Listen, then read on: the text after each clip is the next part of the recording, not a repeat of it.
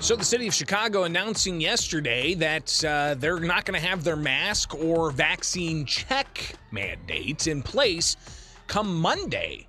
And that falls right in line with Governor J.B. Pritzker lifting the statewide mask mandate for most places come February 28th. To react to that, from the restaurant's perspective, we've got the Illinois Restaurant Association president, Sam Toia, with us on the WMAY morning news feed. Sam, thanks for taking time with us this morning. How you doing? Thanks, Greg. Good morning. For America 2.0, I'm doing okay, but February 28th is going to be better for all restaurant owner-operators and customers because they'll be able to go into their favorite neighborhood restaurant without a mask mandate. And also, you've got that vaccine requirement that was having your members kind of act as vaccine card checking individuals while they're also trying to manage a restaurant. Talk about the impacts that you've seen just from that vaccine mandate that's been in place since the beginning of the year.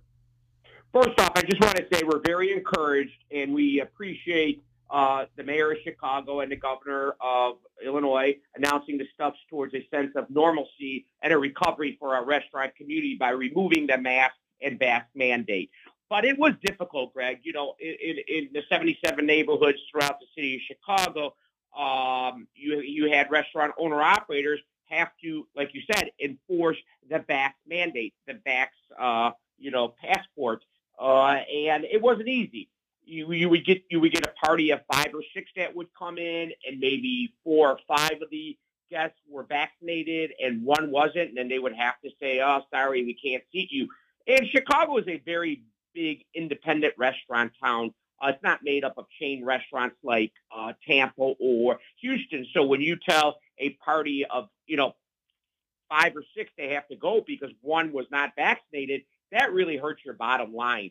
It was rough, and sometimes customers would snap at the poor host or hostess, at the host stand. So we're very glad to see the vax mandate, vaccine passport, going away on February 28th, along with the mask mandate. So, of course, we're here in central Illinois. We haven't had such a thing. We've seen the masks. Some people are wearing them in restaurants. Other people aren't. So it's kind of a hit or miss south of I-80. But a lot of us do travel up to Chicago for things. Do you see that with this new announcement, the February 28th, the mask mandate and the vaccine mandate being lifted, is that going to boost the tourism industry in the area as well?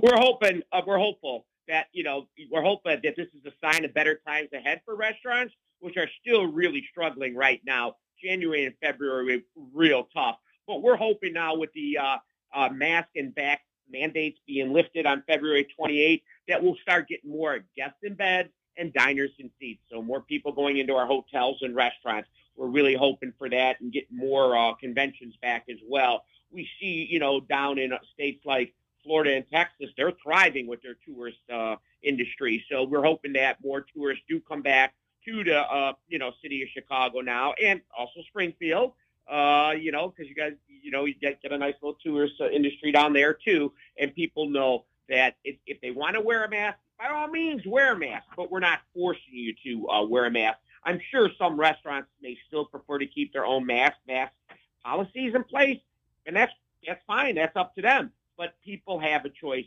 and that's all we've been asking for. Give the people a choice. They want to wear a mask, by all means, wear a mask. You don't, then you don't have to. We encourage everyone to get vaccinated if they haven't been vaccinated. That's the number one thing. How we'll get COVID-19 behind us. Sam Toia, he's the president of the Illinois Restaurant Association, joining us here on the WMAY morning news feed, reacting to Chicago lifting vax and mask mandates for indoor settings come February 28th or March 1st, whichever way you want to cut it. So we'll see that, of course. Sam, the restaurant industry has taken a huge hit the past 2 years. It has been very difficult. A large number didn't survive. Those who did survive are still struggling. We hear that there's some federal aid that the restaurant industry nationwide is still looking for Congress from. What can you tell us about that? Sure. So that's called the Restaurant Revitalization Fund. The first round, the government put $28.6 billion for independent restaurants, not chain restaurants. It was for independent restaurants. So you had to own 20 or less restaurants to apply. So they put it out. It was great, 28.6 billion, but only a third of the restaurants that applied for the RRF grant, Restaurant Revitalization Fund, got it. Two-thirds did not get it. So we've been advocating, and we have a call to action campaign with our counterparts around the country to call on Congress to, replenish RRF with another, 40 about $40+ billion. So the two-thirds of the independent restaurants that did not get it can apply. And that's over 11,000 restaurants here in the state of Illinois. So we are advocating hard to replenish RRF with another, 45 to $50 billion. So like I said, so independent restaurants that did not get a grant in the first round can definitely get a grant in the second round. And it's two-thirds of the restaurants that applied that did not get it. We'll see what happens with that in Congress as that continues to find supports in places, but obviously something that'll be debated. We're talking with Sam Toia with the Illinois Restaurant Association here on the WMAY Morning News Feed at 8:17. Finally, Sam, I wanted to get your take on a proposal at the State House to increase the wage of tipped employees to be the minimum wage. As somebody who comes from the food service industry, I tell you, I went from a minimum wage job to a serving job because of the tips that I could make above and beyond. So I kind of see how that can be an incentive to deliver good service. But as somebody who's hears from members within the restaurant community, what's your take on this proposal at the State House? Well, so first off, the tip wage is a policy allowed by the state law that creates a major earning potential for tipped employees, like you mentioned, and provides restaurant necessary flexibility in their labor costs to operate their business. So, the tip wage is going to go up to $9 an hour in the state. It's slowly, each year it's going up. Right now, I think it's throughout the statewide. It will be by 2025. It will be $9 an hour for tip wages. So let me explain that. So you're making $9 an hour, but you have to make sure you're making at least $6 an hour in tips. So you're making $15 an hour. As you just mentioned, Greg, you're making a lot more than $6 an hour in tips. And we know because 90% of the restaurants out there have a POS system, a point of sale systems. So it will show how much people are making in tips, not just a tip wage. And that's when people put it out there. They're only getting, $9 an hour in 2025 when it goes to $9 an hour for tip wages. Why, what do you talk about? You're getting the tips, and we can show you're getting the tips because the federal government's got it set up that you have to pay your payroll taxes on your tips. They're not just going to let you get tips and not pay taxes on it. So that's why they show there's nothing, there's nothing here. Well, because you're paying your taxes because you're averaging probably $25 an hour with the $9 an hour plus your tips. So once again, by law, you have to make minimum, your tips plus your tip wage has to equal more than $15 an hour. Like I said, in 2025 when we get there, and it keeps going up and up and up. On the federal level, the tip wage is over, only like $2.17. Here in Illinois, we will be at $9 an hour by 2025, or close to $7 an hour right now. It keeps going up. The Illinois Restaurant Association endorsed the $15 and endorsed the tip wage going up to $9 an hour. So again, you have to make minimum wage. You cannot make less than minimum wage. That's what I want to make sure all your listeners understand. And restaurant owners, operators that are not making sure their wait people are making minimum wage, they're bad actors, and we do not back bad actors. So again, just to reiterate, a tipped server has to get at least minimum wage from their tipped wage plus whatever tips they get.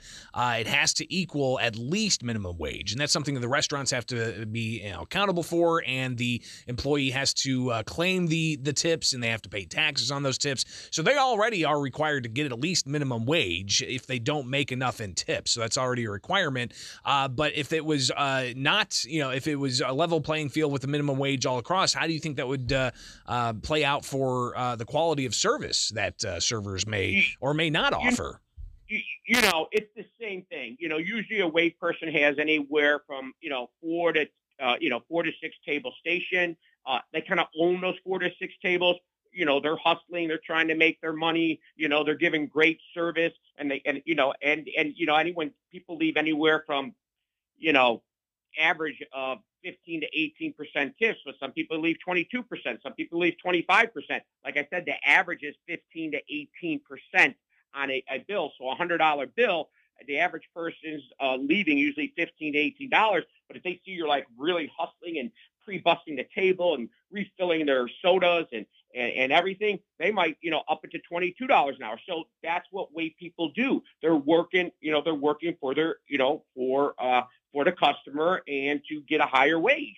So I think that you get a lot of type A personalities in the restaurant industry. They like to have a 4 to 6 table wait station that they own, and they can make as much money as they can by giving great service. It's the same thing basically in a beauty salon or a barbershop. Those people working those chairs, they're not usually getting paid. They're working for their tips as well too. So, people that go in working for tips, they want to make as much money as they can, be it cutting hair or be it waiting tables. Sam Toia, president of the Illinois Restaurant Association, greatly appreciate you taking the time to react to all things impacting restaurants for the past 2 years, and we'll likely connect again in the near future. All right, be safe out there. Thanks for having me, Greg, and I hope all your listeners are supporting all their neighborhood restaurants, because they're the soul of every neighborhood in Springfield. So support your local restaurant. If you don't feel like going in, do curbside pickup or delivery. All right. Thanks, appreciate Greg. that. Absolutely. 8:22 now in the WMAY newsroom. We will check in with weather and more coming up at the bottom of the hour, so stay tuned. But right now, 8:23 from Culver's West on Wabash. Shrimp, cod, and walleye. Oh, my.